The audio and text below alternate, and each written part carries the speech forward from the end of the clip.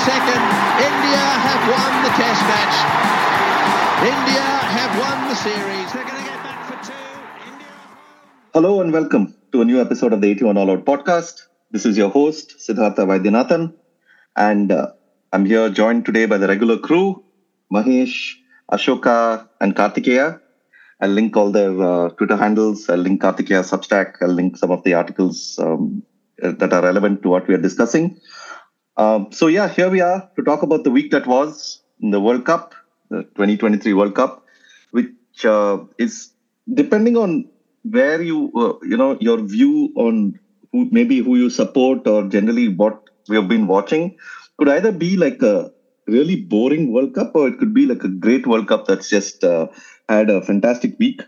Either way, we're here to talk about India versus England, Australia, New Zealand, South Africa, Pakistan. Netherlands pulled off a fine win against Bangladesh. And then there were a few other games along the way that we will touch upon. There are various other talking points. We can get as controversial as we want in the spectrum by going into Babar Azam's WhatsApp chats and all if you want. But I think we may, as regular listeners of this podcast would know, we will generally tend to avoid that topic, Ashoka notwithstanding. And there was also this huge uproar about umpire's call, as there is every third week anyway, or third day anyway. So yeah, we could talk not about that. So, but anyway, first starting off with India versus England, comprehensive 100-run victory for India, which is a little strange to say given that they scored only 229. But England have been in the slump throughout the tournament. Their batting seems to cannot just recover from whatever position it is in currently. And they're trying. I mean, to be fair to them, I know that yesterday's batting performance has received a lot of flack and a lot of criticism, and people have, singled out Ben Stokes for the shot that he played and Joe Root for, missing a straight one. All that's, I get it. But I mean, I think England are still trying to be as attacking as what the team, the attacking mode that made them the team that they were, the great team that they were. But at some point of time, I think great teams eventually have that shelf life, and maybe it is the end of that, or maybe it is just one tournament where they're having this really bizarre sort of combination of factors coming together to make them bat this way. Anyway, whatever way it is, India have been awesome against all opposition. I mean, apart from New Zealand, who came a little close to, who did challenge them. But their bowling yesterday was just exceedingly good in those conditions. And, Bumrah, Shami, and this was like a test a test bowling performance for me. And to see that, and seriously good fast bowling. I mean, and Shami length on that Lucknow pitch, I don't think any team can handle that at any point of time. Anyway, bringing all you guys in. Mahesh, go for it. Sorry, forgot. Great innings. Great innings. Go for it. and I'm so happy that they gave the Man of the Match award to him, just to piss off Kartikeya instead of giving it to Shami or Bumrah. Yet again, a batsman got it. Usually, I'm on KD's side, but if the batsman happens to be Rohit, I have a lot of time for it, especially given the rich vein of form that he's been in. So while I was watching the match, like it's become like a reasonably routine thing nowadays, right? Like, I mean, KD kind of highlighted this difference quite beautifully in one of the earlier episodes, that there are instinctive batsmen and there are problem-solving batsmen. And this sort of problem-solving aspect of Rohit's batting comes out every time, we play on a tricky pitch, right? One, he's able to assess the nature of the pitch pretty early. And essentially on a pitch like this, it happened in the Chennai Test as well against England when we played during COVID. The moment he senses that it's going to be a tricky pitch where the ball is not coming onto the bat, he tries to sort of front load as much of it as possible and score against the Pacers. And not just that, he works out a range of shots that he thinks is ideal for this kind of wicket, and he goes on to play it. Like, even though he hasn't been playing all those shots in the previous matches, he has the confidence to go for it, and he executes it so well, right? So I enjoyed watching the Rohit innings immensely. I was a bit surprised at the fact that the Indian batsmen kept on like trying to score boundaries, like even low percentage boundaries, because I don't know. I think in their mind they had a very high power score for that wicket, which I thought was perhaps a little too ambitious, and they might pay the price for it. Thankfully, Surya Kumar Yadav's innings kind of ensured that they didn't pay too heavy a price on that. But when India started bowling, right? In fact, it looked to me like the kind of match that we've seen many times, especially the day-night match. Day-night matches where the wicket is not like conducive for stroke play in the first half. And because of the fact that the ball tends to skid under the lights and come faster, that doesn't seem to have the same effect on the team batting second. Given the kind of start that England had, I thought it's one of those unlucky matches for India. Like, losing the toss, batting first on a pitch like that, and then bowling under lights was proving to be their undoing. And then Shami even surpassed Bumrah. Like after that Bumrah spell, I thought, this is peak. And then Shami's is a true spell, right? Like it was really a spell. He was in a spell. We were caught in a spell, right? It was that Shami length and the Shami pace, and there's a certain rhythm that Shami has when he's bowling well, where we are all in on the act. I mentioned this last time I mentioned about Bumrah. Actually, now I have to add Shami as well. I'm not sure when I mentioned that Shami was probably not playing that match. I can be completely non-partisan about being, I'm a partisan Rohit fan, but I can be completely non-partisan about being an India fan these days. But when I see two fast bowlers bowling like that, I can't help but just enjoy it immensely as an Indian cricket fan. Yeah, Shami, you're right. There's a sort of that rhythmic nature to a Shami spell, right? Like he's the way he runs in. It's almost like as he's running in itself. And I think I mentioned this before on the podcast. It's a very Ambrosian kind of feel. Like when Curtly Ambrose used to run in a certain way, right? You knew, oh shit, this is going to be such a bad day for the batting team. He's in such great form. And I don't know, Shami, that the rhythmic nature of his comes through so well when he's at peak form. There is no way that you can face Mohammad Shami on that. The seam coming out beautifully, the length just exactly as he wants to.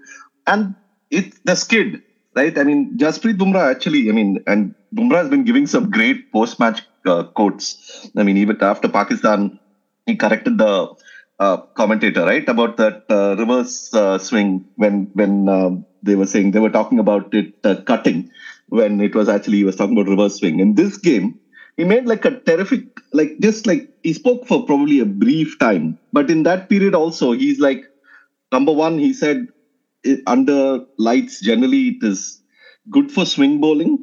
And so I was trying to see how much swing there was, but quickly realized that there wasn't that much. So I switched to seam. And he talks about it as if it's like a video game, like he's just shifting the joystick, right? Okay, swing not working that much, go to seam. I'm like, what is this guy? That guy is insane, dude. That guy is like a serious, I think something is wrong with that guy. Like he just casually says, I just watched TV, how these guys bowled, like Wasim Akram bowled and all that. And I picked up on stuff. It's like, dude, millions of people are trying out that day in, day out, man. And you are like, what the hell are you talking about? So I genuinely think that guy is, I know some circuit has gone wrong in his head. Gone right, rather.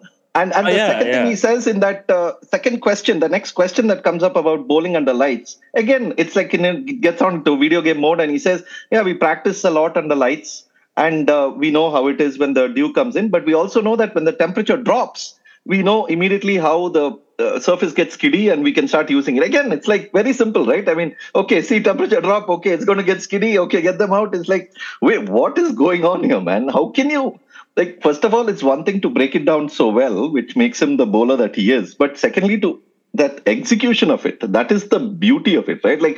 I'm sure several bowlers can talk like this and say that, this happens, this happens, this happens. But he's able to nail it. And that is the beauty of it. And yeah, it was great to talk. It was great to actually hear him talk about Shami, and he's saying Shami is one of the all-time greats. And it's I don't know, just hearing it from there. We always look at, it's always like Bumrah is the first among equals, right? Like at least when you watch him bowl. But you realize how great Shami is when you see him surpass Bumrah on days like this. And this was terrific. Ashoka, thoughts? On days like this, when Shami is like at his peak, and he gets the reward. Because there are days when Shami is at his peak, but he will be like 1 for 40, or on a test where he'll bowl 18 overs, 70 runs for 1 wicket. And the scoreboard will not show how many times he has beaten the bat, how many times he has bowled like absolute beautiful balls that would have missed the stump by like a millimeter. Those days too, Shami is like a superstar, but I'm really happy that like he got 5 wickets in the last match and four in this match. Because I think he's one of the most aesthetically pleasing bowlers to watch. I mean, Bumrah has this, slightly bizarre action and bizarre angles that is tough for the batsman to comprehend. With Shami, it's very easy to comprehend. I mean, he runs up straight and he bowls it with seam up, and that's all. That's all you have to comprehend. But from that seam, what that ball will do at that pace, it's left. It's left to you and your maker. I mean, you have to deal with that ball now. So he's like kind of the opposite of Bumrah in what he does. There is very little, mystery, if you would want to call it, with Shami. But the things that he does it so well and does it so perfectly. I mean, it's amazing, dude. And he's been doing this for years now. And these guys, I mean, it's the testament of Indian team's strength that Shami has been sitting on the bench for 3-4 matches. And he just got in because of injury to Hardik. Otherwise, I don't think he would have played this World Cup one. If Hardik was fit all 9 matches, they would have just gone with Shardul or Ashwin as the pitch warranted, and then the World Cup would have been over. Because of some freak injury to Hardik, we are now seeing Shami, and Shami is showing, boss, I am actually an all-time great bowler. And you people have been treating me like some reserve guy to be sitting, running here and there with drinks and whatnot. Because one guy is not even in the squad. I was imagining Umesh bowling on this pitch yesterday. He's not even in the squad. But Umesh too, man. Umesh too would have done. This was an Umesh Shami demolition pitch. Yeah. I mean, that's as far as I saw it. But that shows, that shows that. What has happened in the last 10 years is that Indian pacers have gotten like the hang of Indian pitches to an extent where it is not just the spinners anymore who dominate on Indian pitches. No, in fact, now it's becoming like go to India. The captains go to the pacers first to see and if they can wreck 11 before even turning to spinners. And that is the kind of transition that has happened in the last 10 years. Like India now is, and this is becoming a specialized category also, Indian pacers on Indian tracks. This necessarily does not translate into other, Indian pacers in England or South Africa or Australia or wherever.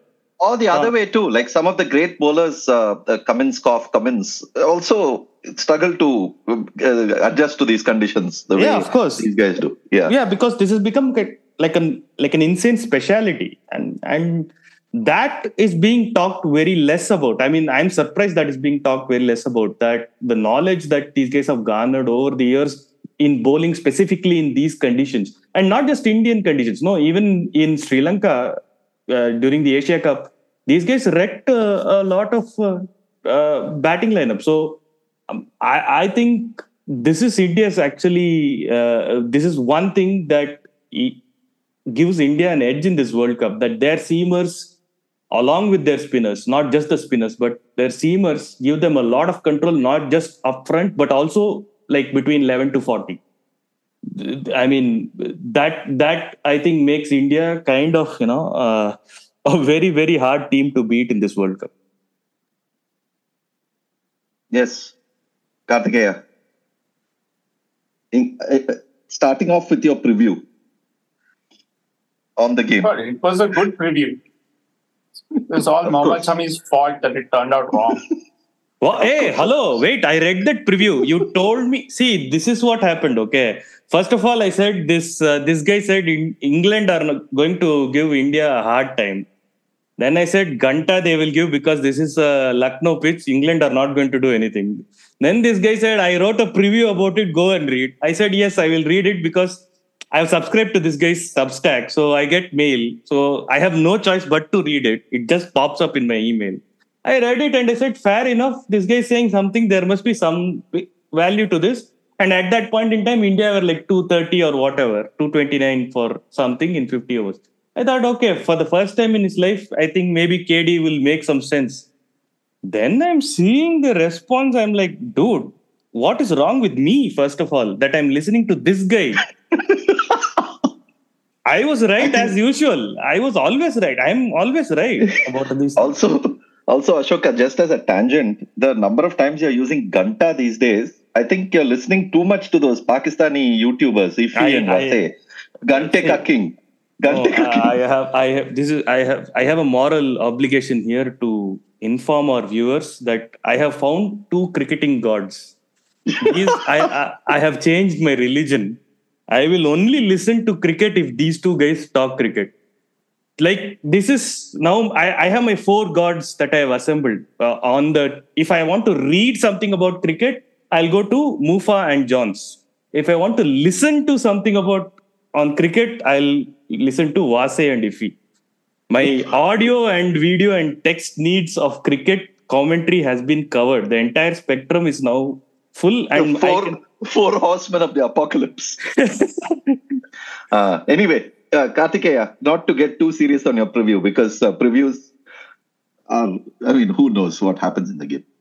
Yeah. Who told Shami to use up all his good luck yesterday? What use is it? My preview would have been right, and then if India would, England would have made like 210 all out, and then it would have been all fine. Did you just accuse Shami of being lucky? Let's go back to the luck discussion now. Yes, using up all his luck as it is, he has limited luck, poor fellow, and he's using it up against England. And Rohit Sharma is also using up all his luck. Rohit Sharma tried all sorts of ways of getting out and failed. He survived until he made like 80 or something like that. He's also using up all his luck. This is all turning into Shami is going to get 1 for 75 in the semi-final and Rohit Sharma is going to score 6. Rohit Sharma is going to play a compulsive hook shot to a short ball in the semi-final, and he's going to get caught at fine leg. I am telling you, these two things are going to happen now.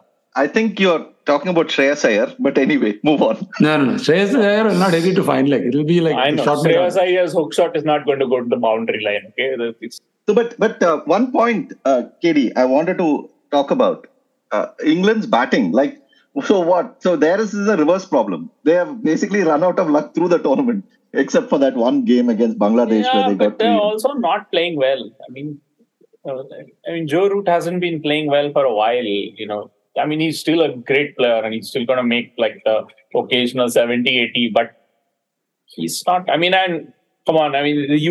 This invariably happens. No, when you're not like in your best form, then first ball from Jasprit Bumrah, you get a searing in-dipper and, you fall over a little bit. And someone, who said that Joe Root missed a straight one? He didn't miss a straight one. It was not a straight one. That's what you'll find in many of the English media coverage of it. It's not a straight one. He's not an idiot. He didn't miss a straight one. It seemed in, man. It moved in off the pitch and also in the air. That's why he fell over. And then, and I think it's okay. Even if you miss a straight one, I don't think it makes you a bad batter anyway. Some people miss straight ones. First ball from Bumrah with that pace, the ball is killing. Even a straight one is absolutely excusable. Yeah, but it was not. No, I would not. No problem if it had been a straight one, but it wasn't. It was fairly classic bowling. You get a new batsman, first ball, you want to make him play, and Bumrah did that. It was like textbook fast bowling, like with the new ball. And Jasprit Bumrah's in-dipper is a damn good in-dipper. It's fast. It's on a very, very good length. When they're bowling well, when Bumrah and Shami are bowling well now, their mastery of length is just something to behold. Like Bumrah bowled like a perfect Yorker to end the innings yesterday. and like it literally hit the base of off stump, or at the base of middle stump. It was not one of those Yorkers which is like a half volley but which is called a Yorker. Like he didn't miss the Yorker by 3 feet. It was not like that. He nailed it. You know what the problem with that guy is? You ask him how you're nailing everything, he'll say, "No, I was watching Cartoon Network the other day. I saw SpongeBob SquarePants or something. And then I got the idea from there. And then I started implementing." Like he's a crazy dude. He's insane. I have a solution to this problem. I do not listen to any interviews by anybody. Especially by Bumrah, you should never listen to because you're not getting anything. Kerry, you should listen to Bumrah. Like, was it, when Kohli had resigned from captaincy or something, and he was asked who should captain, he said, it doesn't matter. We know what to do. We've been here for a while. I know how to bowl and batters know how to bat. You should listen to him. I think he's also, like Dhoni, he's also figured out that anyway, see, we have to give these guys some little, distract them a bit also with all these little analogies, this, that and all. So then they're happy. Then they're like, okay, we've got that funny anecdote. So I think he's figured that out also.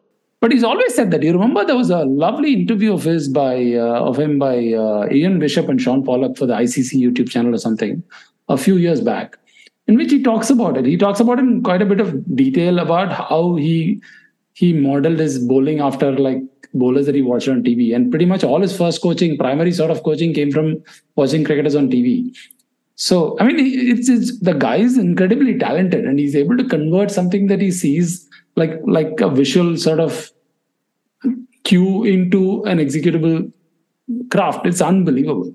But the thing is, see, Mahesh, all of us have watched people on TV and tried to bowl, imitate them at our own very low level and all. But it's not that, no. Like there's something so much more than that he's doing that to reduce it to this. No, that's my point. That's my point. The takeaway for me is not that you can watch TV and do that.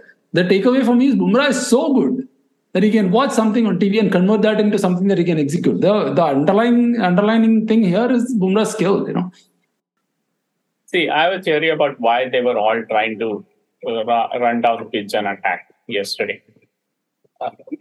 The ball is gripping in the pitch. The ball is, not like the wicket is not plumb. The ball is not just bouncing and coming straight, right? So you can't really hit anything on the rise.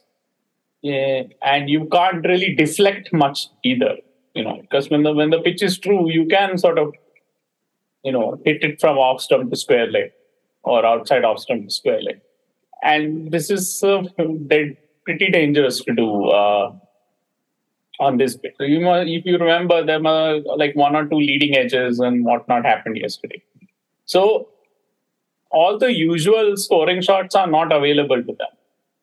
And you have like the 5 fielders inside the ring. So they have to, from time to time, they have to take chances. And they took a lot of chances. It's just that they lost 4 wickets.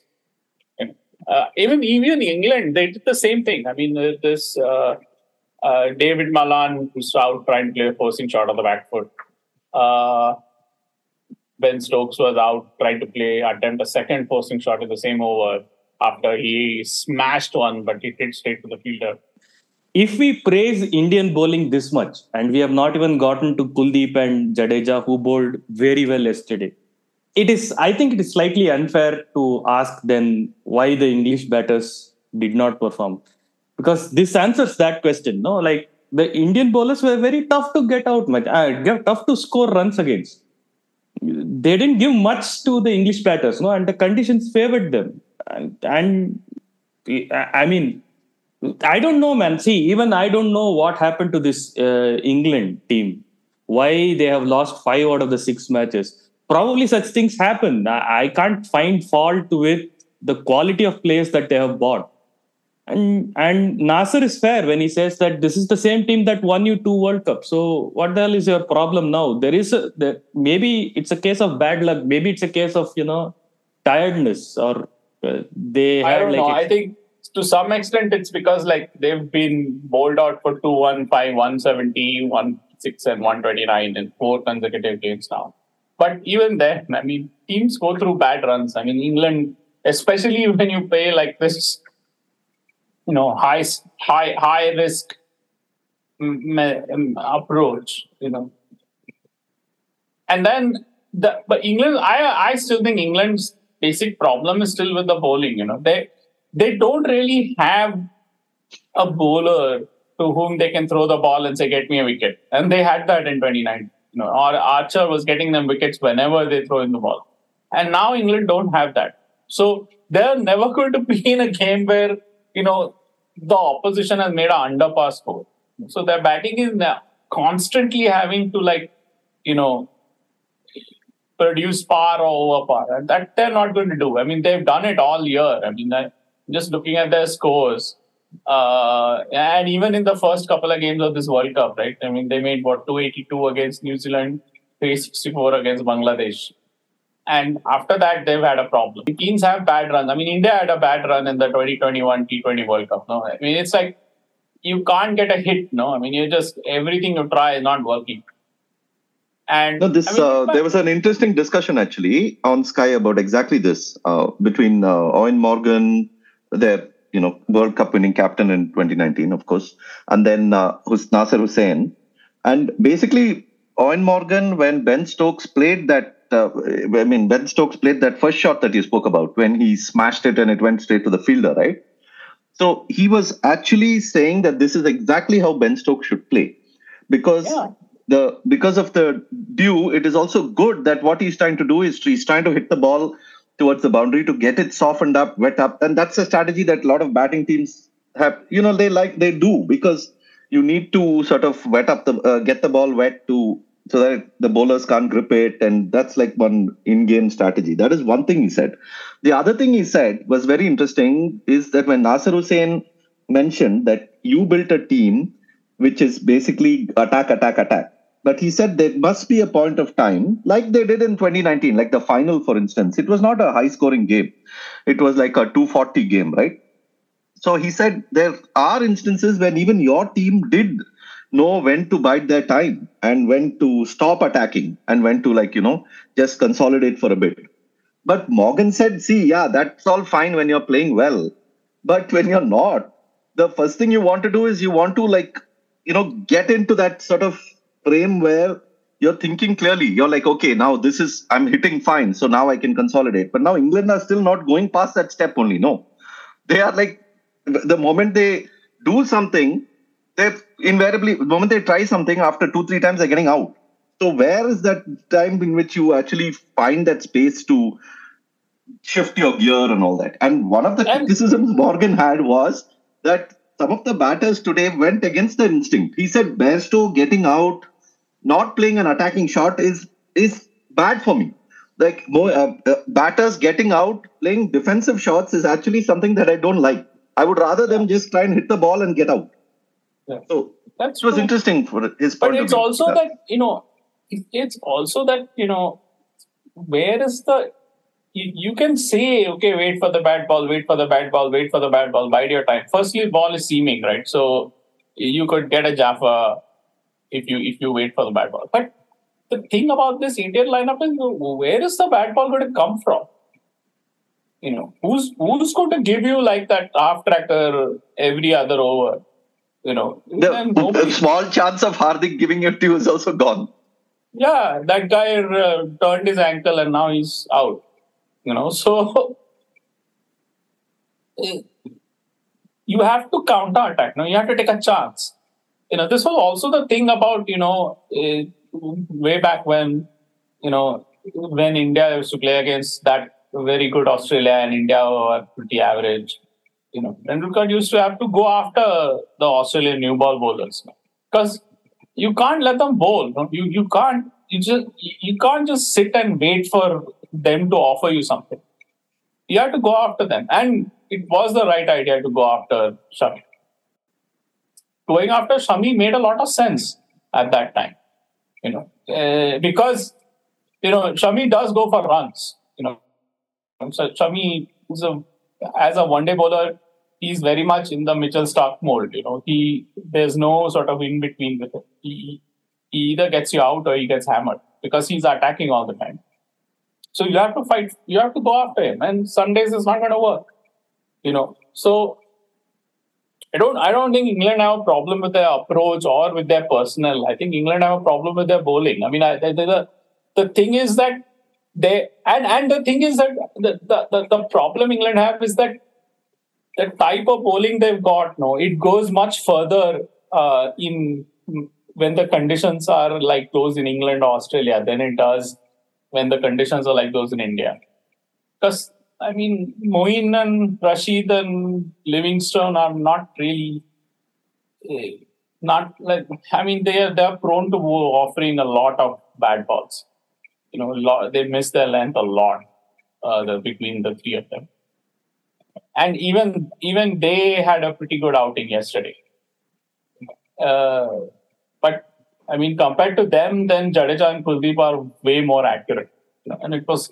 I mean, it was never going to be easy for England. I mean, it's a really simple thing. Jadeja and Kuldeep are accurate, and they basically the only shot they offer, attacking shot they offer, the batsman is for the batsman to sweep from the stumps. And when the ball is turning just a little bit like it was yesterday, that's a risky thing.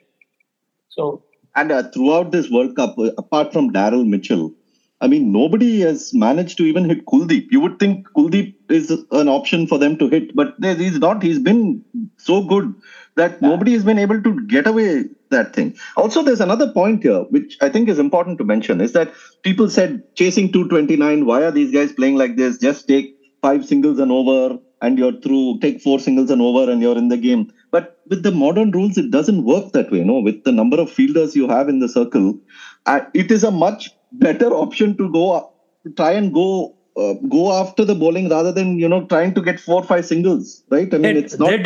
They tried in the first 10 overs to nudge it here and there, and they lost 4 wickets. No, how did Malan get out? Malan didn't get out trying to hit a boundary. He tried to nudge it down, gone. Bairstow tried to nudge it down, gone. So what? So they did exactly that. They tried to take singles. They tried to put it in the gaps, gone.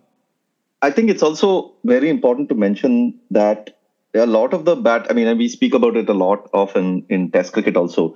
A lot of the batting today is very fundamentally different from the batting of the past in that a lot of it is not rooted in defense. Like a lot of the batting today is rooted in run making and run scoring. So invariably the swings will be vast. I mean, you will get days when teams score 400. You will get days when teams get all out for 129. I mean, that's simply because they're going for it. No, it's not like the first thought in their head is not leave or defend. The first thought in their head is, where do I score? So even when you're chasing 229, they're looking to score. They're not looking to, play out 10 overs for 20 runs. And then because what? Because after that, who's coming? Jadeja's coming. You're not going to get much after that. Kuldeep is coming. And Shami and Bumrah are bowling in this zone. And so you have only Siraj. And even Siraj can get into a zone, as we know. So what? There's absolutely no leeway here. Yeah, but the point is also that the counter-attack is a good idea because you don't really have that many options, because of the quality of the bowling. The quality of the bowling is forcing all these sort of choices on them. Like Bangladesh, England, and Pakistan in this World Cup so far, all 3 of the teams, they have not been at their level. They have all been 5-10% below their level. Wait. I'll agree with Bangladesh. I'll not agree with Pakistan. I think Pakistan are playing at their level. This is kind of what I expected. You can say that they lost to Afghanistan, but I don't think they are playing at they are underperforming or anything.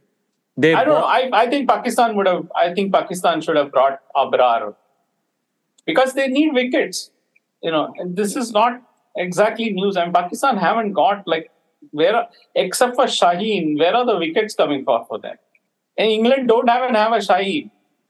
This is England should have got Oli Robinson. Man. They should have got their test attack, basically. See, Pakistan, They don't have a test spinner. You can say Abrar, but Abrar is just 2 or 3. I mean, he just played that one series against Pakistan. I mean, against England.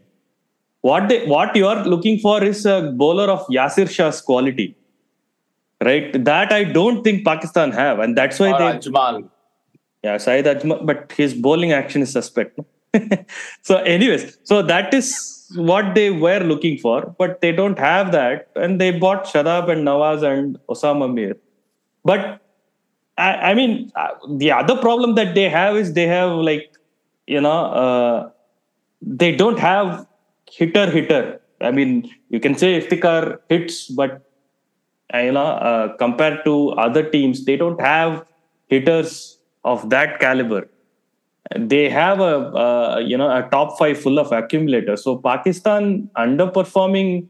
They have not underperformed at all. I think they have performed as much as they have to perform. They have beaten Netherlands, they have beaten Sri Lanka, and against Sri Lanka they did chase 340. They did well, and then they lost to India, which is not a surprising result. What people consider surprising is that how badly they lost to Afghanistan. They made 280 and they lost it with Afghanistan just losing 2 wickets and controlling the chase that well. That was a bit surprising. Against South Africa, they played South Africa, right? No, they didn't play. They lost in that last over. That was the problem for Pakistan against Afghanistan. They didn't even look like getting a wicket. It's not just that they didn't look like getting a wicket. Their field settings suggested that they were not even looking for a wicket. I mean, Afghanistan needed a runner ball over the last 15 overs, and Pakistan, when they were allowed 4 fielders on the boundary, they had 4. When they are allowed 5 after the 40th over, they had 5. Even Shaheen Afridi, he was keep holding him back for the last 2 overs, right? For what? I mean, they're playing a 50. They're trying to play a 50-over game. I mean, I don't understand why. I mean, so it is like it's not. I mean, I think basically Babar Azam has very little confidence that his bowlers are going to be able to do anything for it. He's sort of basically looking for some individual miracle. Which means basically something like some bowler taking a freakish hat trick or something like that for him. No, but to be fair, the kind of thing India used to do 20 years ago. That kind of thing he's hoping for. No, but to be fair, against South Africa, he did the reverse. I mean, he bowled out the fast bowlers and all that, but in the end, they didn't have enough for the spinners to finish it off. Yeah, because they have a lot of weak bowlers. No, they have their last 20 overs are. I mean, I think they really. I mean, they can't. They don't have the sort of bench where they can afford to lose Naseem. It's like India losing Bumrah. But India still have Jadeja and Kuldeep, and they haven't got that. So that experience they haven't got. I mean, both Jadeja has more than 200 one-day wickets. Kuldeep has more than 100 one-day wickets. They don't have that. So Babar, they play as though they accept that they don't have that. They put the field as defensively as possible and hope that somebody makes a mistake. That's their idea. And Afghanistan were so awesome. I mean, that their third wicket pair, they were absolutely like they played like seasoned veteran professionals. They knew exactly what they had to do. They knew exactly when they needed 1 or 2 boundaries, they played out the good overs. It's like they batted as though they knew that, a runner ball for the last 13, 14 overs was trivial. And they made it look like that. It's an interesting comparison, right? This is pretty much what people were saying England should have done against India. But that is the difference between the Indian bowling and the Pakistani bowling. Because you can do that against Pakistan. You can get... that was also a better wicket.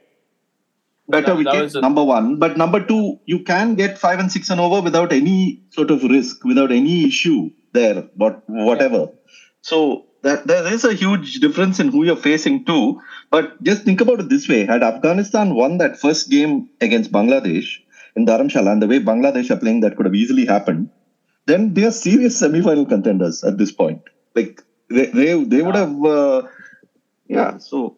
Yeah, I mean, this Sri Lanka game is by no means, if Afghanistan win it, by no means will it be an upset.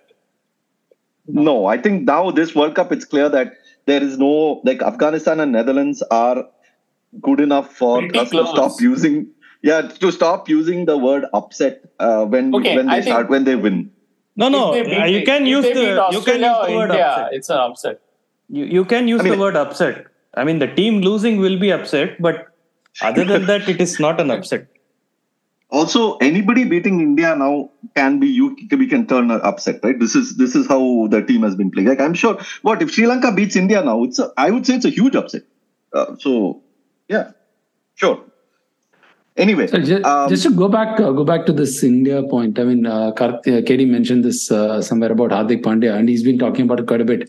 In fact, I prefer this team. I prefer this no-hedge lineup that India plays. Like, it's like a very pure, like, 5 specialist batters, 5 specialist bowlers, and a keeper kind of, 6 specialist batters, including the keeper, and 5 bowlers. I like it. I like the fact that there's no hedge. They're going to have one bad day. You just hope it's not a semi-final or a final.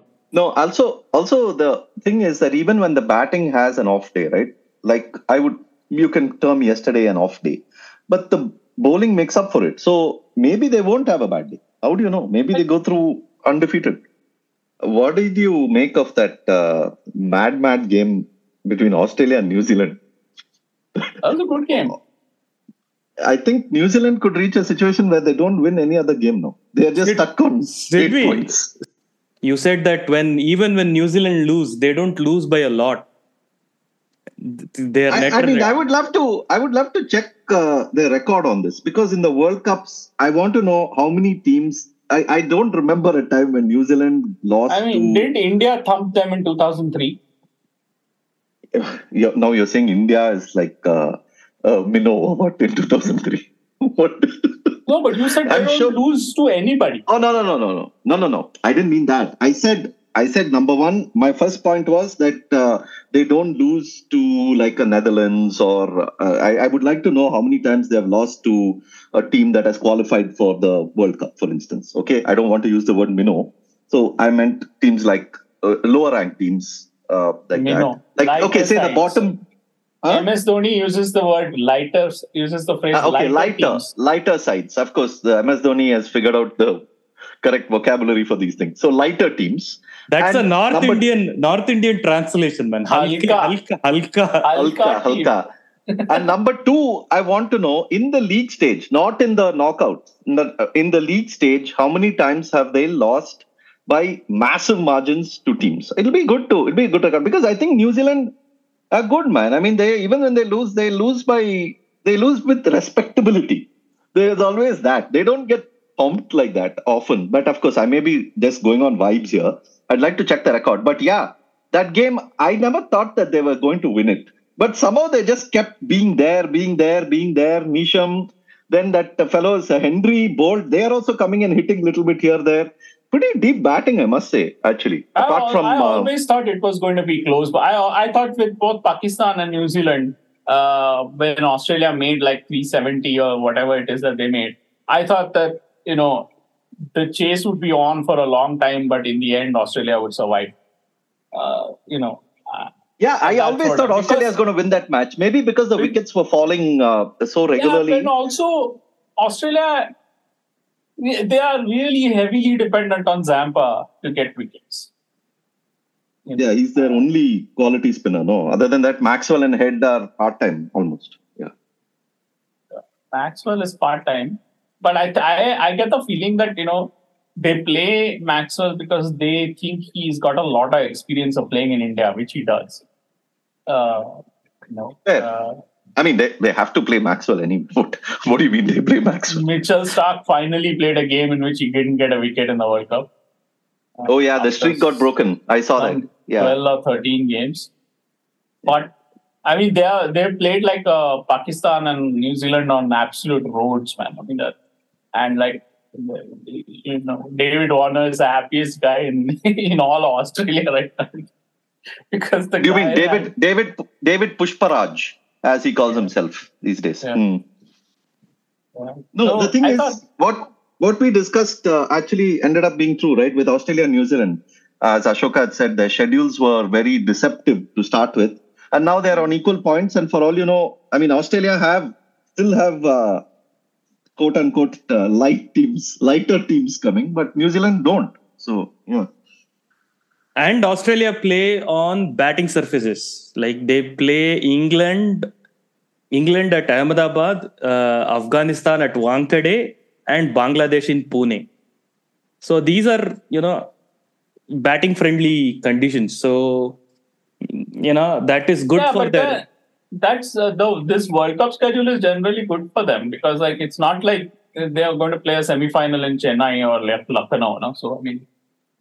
Yeah, both the semi-finals are, we still haven't, Eden generally tends to be a road.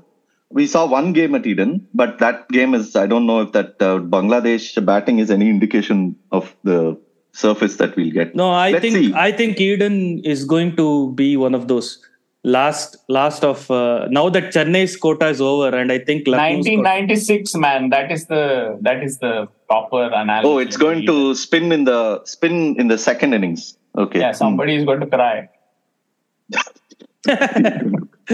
I just hope that it ends with the crying and not the other stuff that happened at the end of that game. I know who's going to cry. It is going to spin. India is going to win. Only Ashwin fans will cry because he will not be in the 11. One thing we must mention though is that when we did the preview, right, for this World Cup, we got quite a few things right. We spoke about South Africa. We must mention how we were right. Yes, this is but we must also mention where we were wrong. And I was wrong actually. No, all of us. We really thought Bangladesh had a very good team, and for these conditions, and we thought that they may end up being semi-final contenders. But that has been so badly wrong. They have been like, I don't know what has happened to that team. I guess it's, I won't say Bangladesh conditions and Indian conditions are the same, and they haven't played in India for a long time. We qualified all that. But even then, they have looked such a shadow of the team that... They lost to England, man. They lost to England. They got hammered, by the way. Yeah, in this England World went Cup. and scored 300 something against them. Probably the only time English batting came together in this World Cup. See, their batting is one thing, but their spinners also have been largely off only. It's not like they have that. Then they haven't even played three spinners in games that they could have. In Chennai, they didn't even play three spinners, man, on a pitch that was helping. So yeah, you were talking about Bangladesh, no? Earlier on the chat, and yeah. And then, I don't know if it was you or Ashoka or somebody, you posted the thing about like, what is Tamim not coming and not getting picked and some controversy. Yeah. Tamim and Shakib.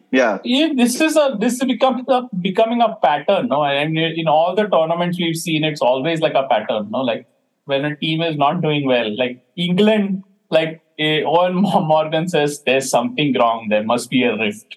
2007 India rift. No. Wait. Pakistan, by the way. Pakistan rift. It's like, I don't understand. Like, how is it that every time a team is not playing well, it's a rift?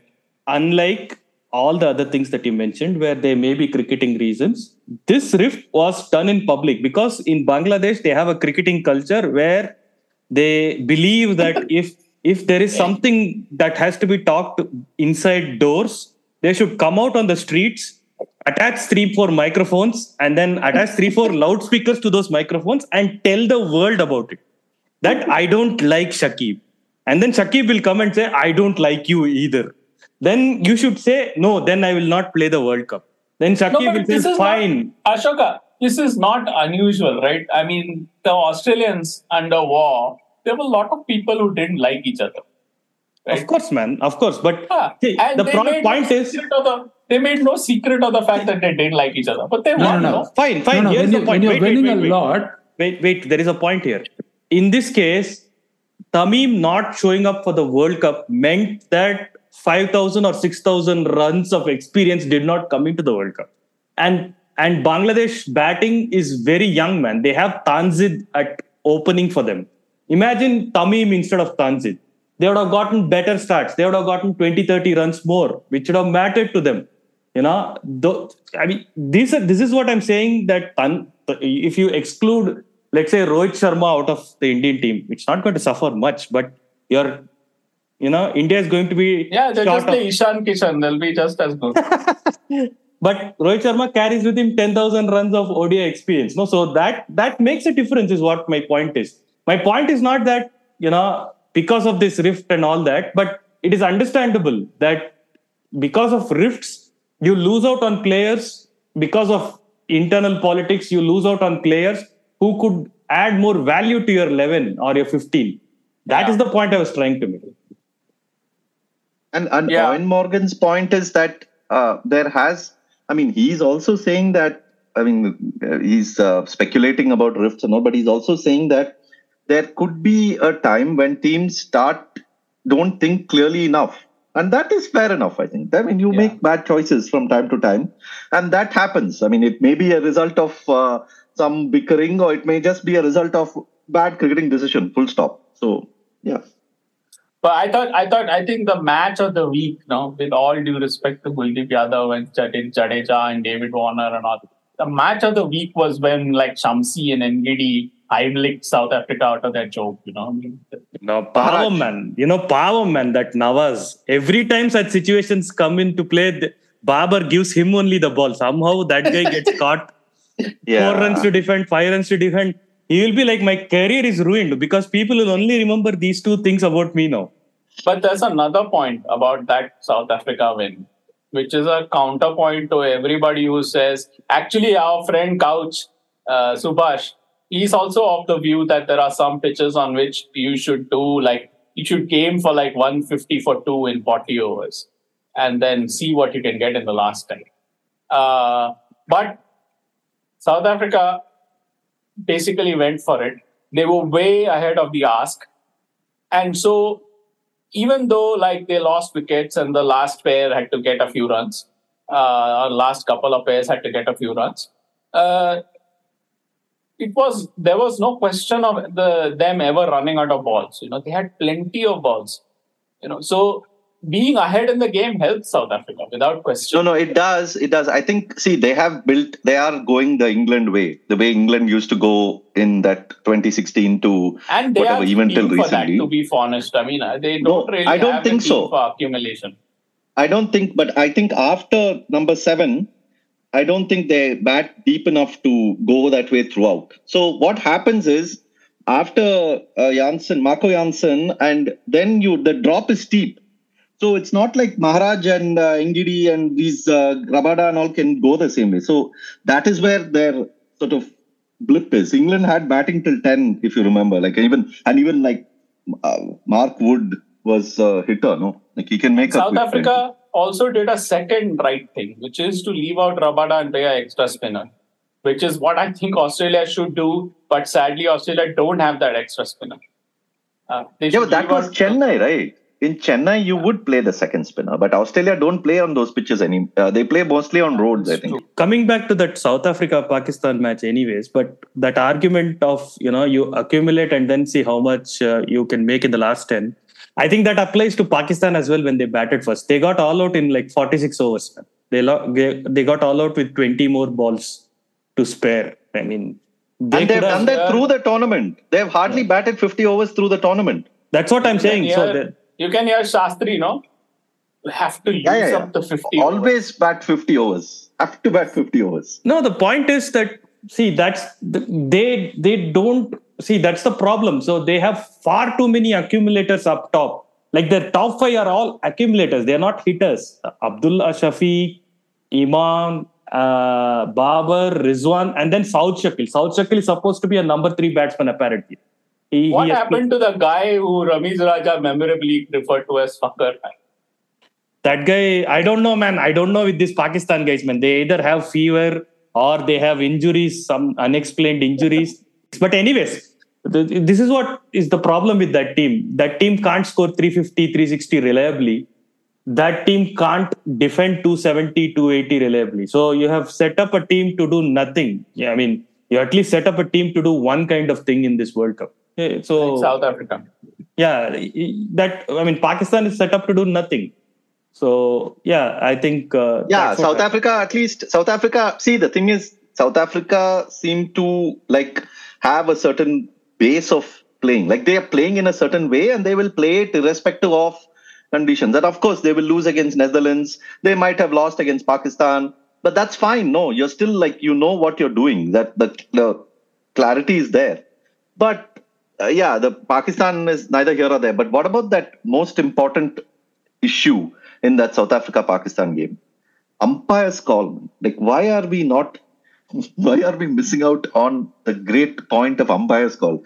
Can I Singh. Yes. Can I leave this podcast? I think I'm done right now. I think you guys can talk about this very important issue of umpire's call. And I am also done. I have exhausted myself. What to say, man? Seriously, these guys keep repeating technology has to be 100%. About what? About a thing that never happened in the first place. No, but it's like Harbhajan Singh seems to know less about DRS in 2023 than he did in 2017 and 2018. How is that possible? Like, this is not serious. The thing is, what is important to note is that even like cricketers who have played at the elite level, right? And cricketers who have a say in ways in which the ICC functions. Like many of these cricketers have sat on the cricket panel to make calls on DRS. They take decisions on the future of DRS, but they don't understand how umpires call work. That is seriously worrying. Like people drive cars all the time. People drive bikes all the time. Bikes break down all the time. Cars break down. You get flat tires, this, that. That is technology messing up. No, what? You're okay with that. But suddenly when it comes to this, you want perfect 100%. I'll tell you the best joke about all this. There is, on YouTube, these Pakistani guys have this panel shows where they talk after matches. It has Wasim, Misbah, Moin, and Shoaib. Yeah. I've seen videos there. Yeah.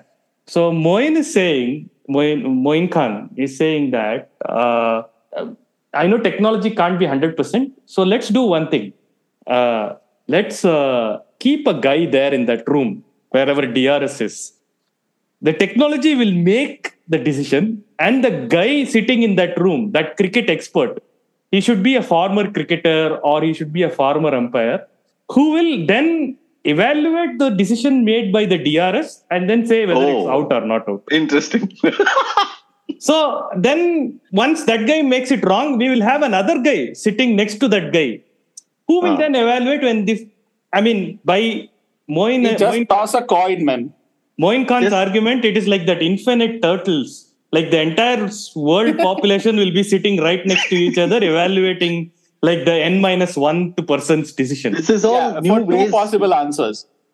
Yeah, exactly. And this is all new ways to find new scapegoats. No, to say, no, it is not this fault. Technology's fault. It is that guy's fault. No, it is actually not his fault. It is the fault of the guy who is supervising him.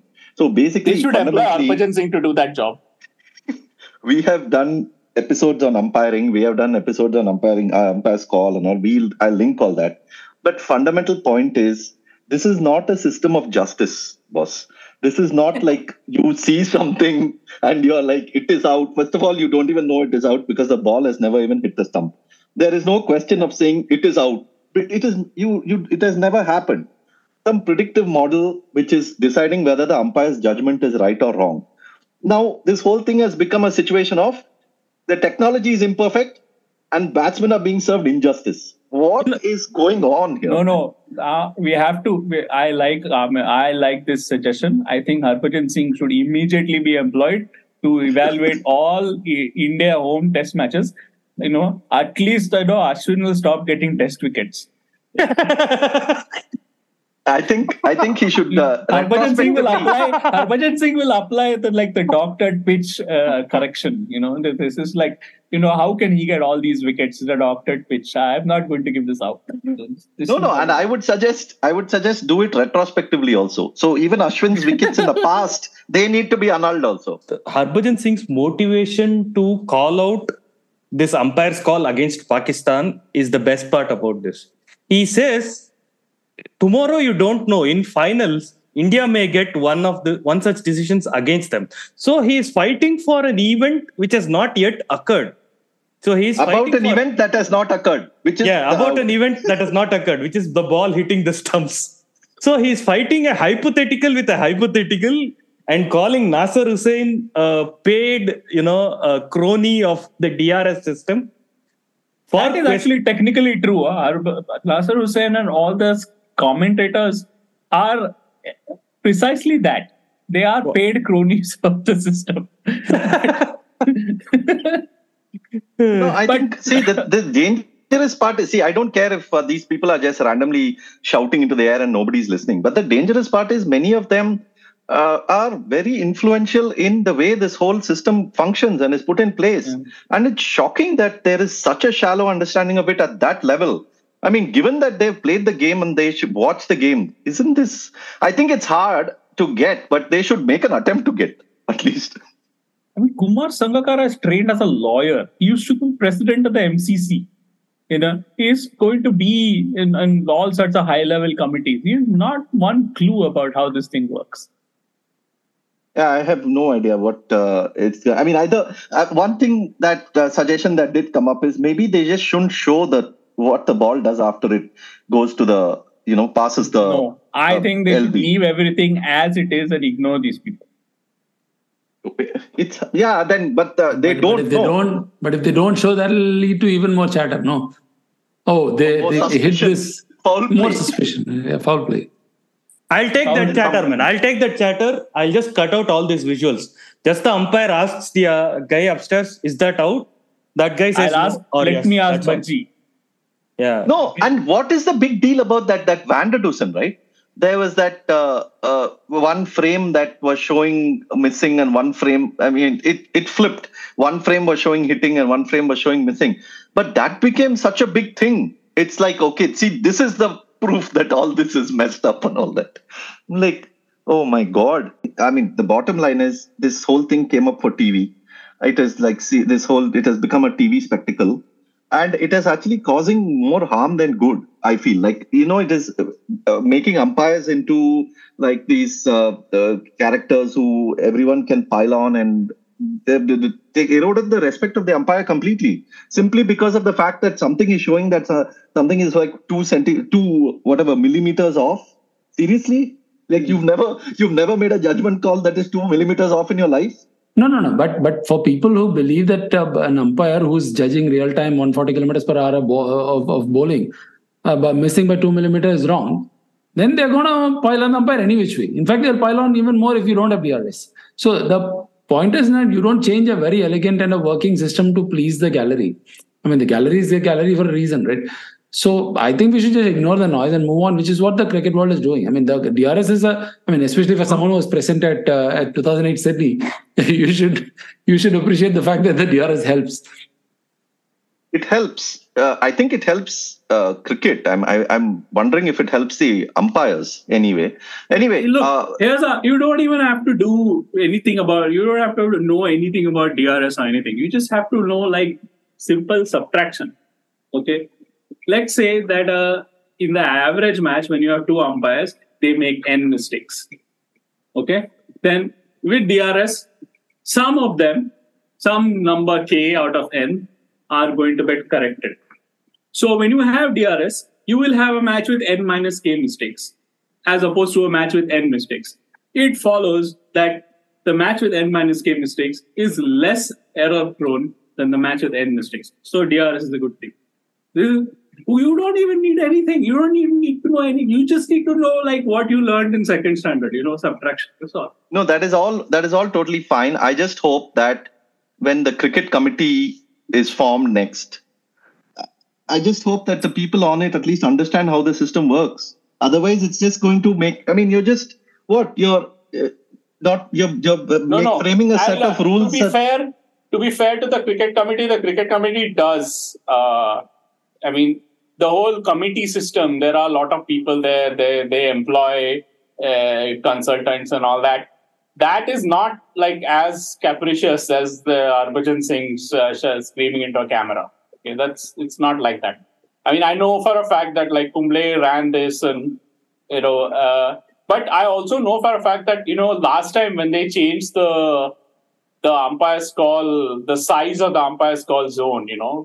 Previously, umpire's call was wider for height than it was for line. Because height is harder to estimate than line in DRS, in ball tracking.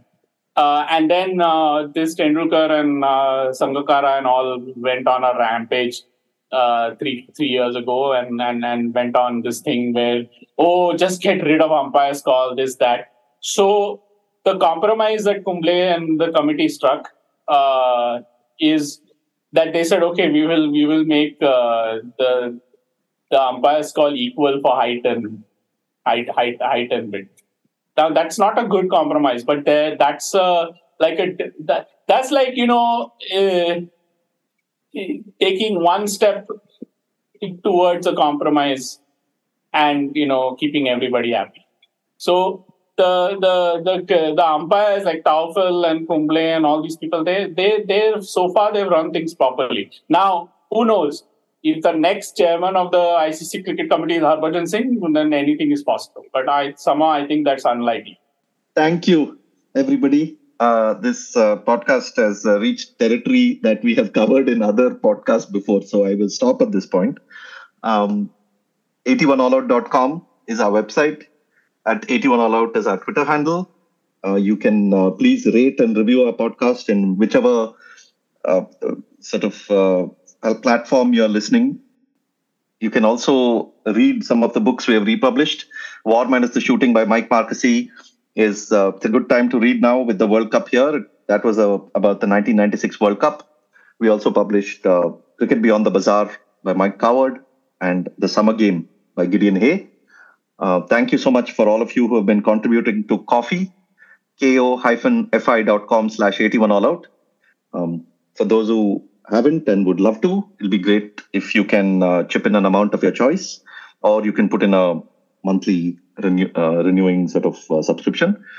We're really grateful for all of you who are chipping in, and makes us happy. And all your comments also make us happy. Keep them coming, and you can even slam us in whichever way you want. Just don't abuse though, because what our website does is, if it finds some abuse, it will immediately put it to spam. So we may not even see it. So anyway, healthy civil discussions always welcome. We'll join you in about a week's time to review the current week of happenings in the World Cup. India will play 2 games by then, one against Sri Lanka and one against South Africa. Looking forward to both. And take care. Good night. India have won the series. They're going to get back for 2. India home. Lords goes wide.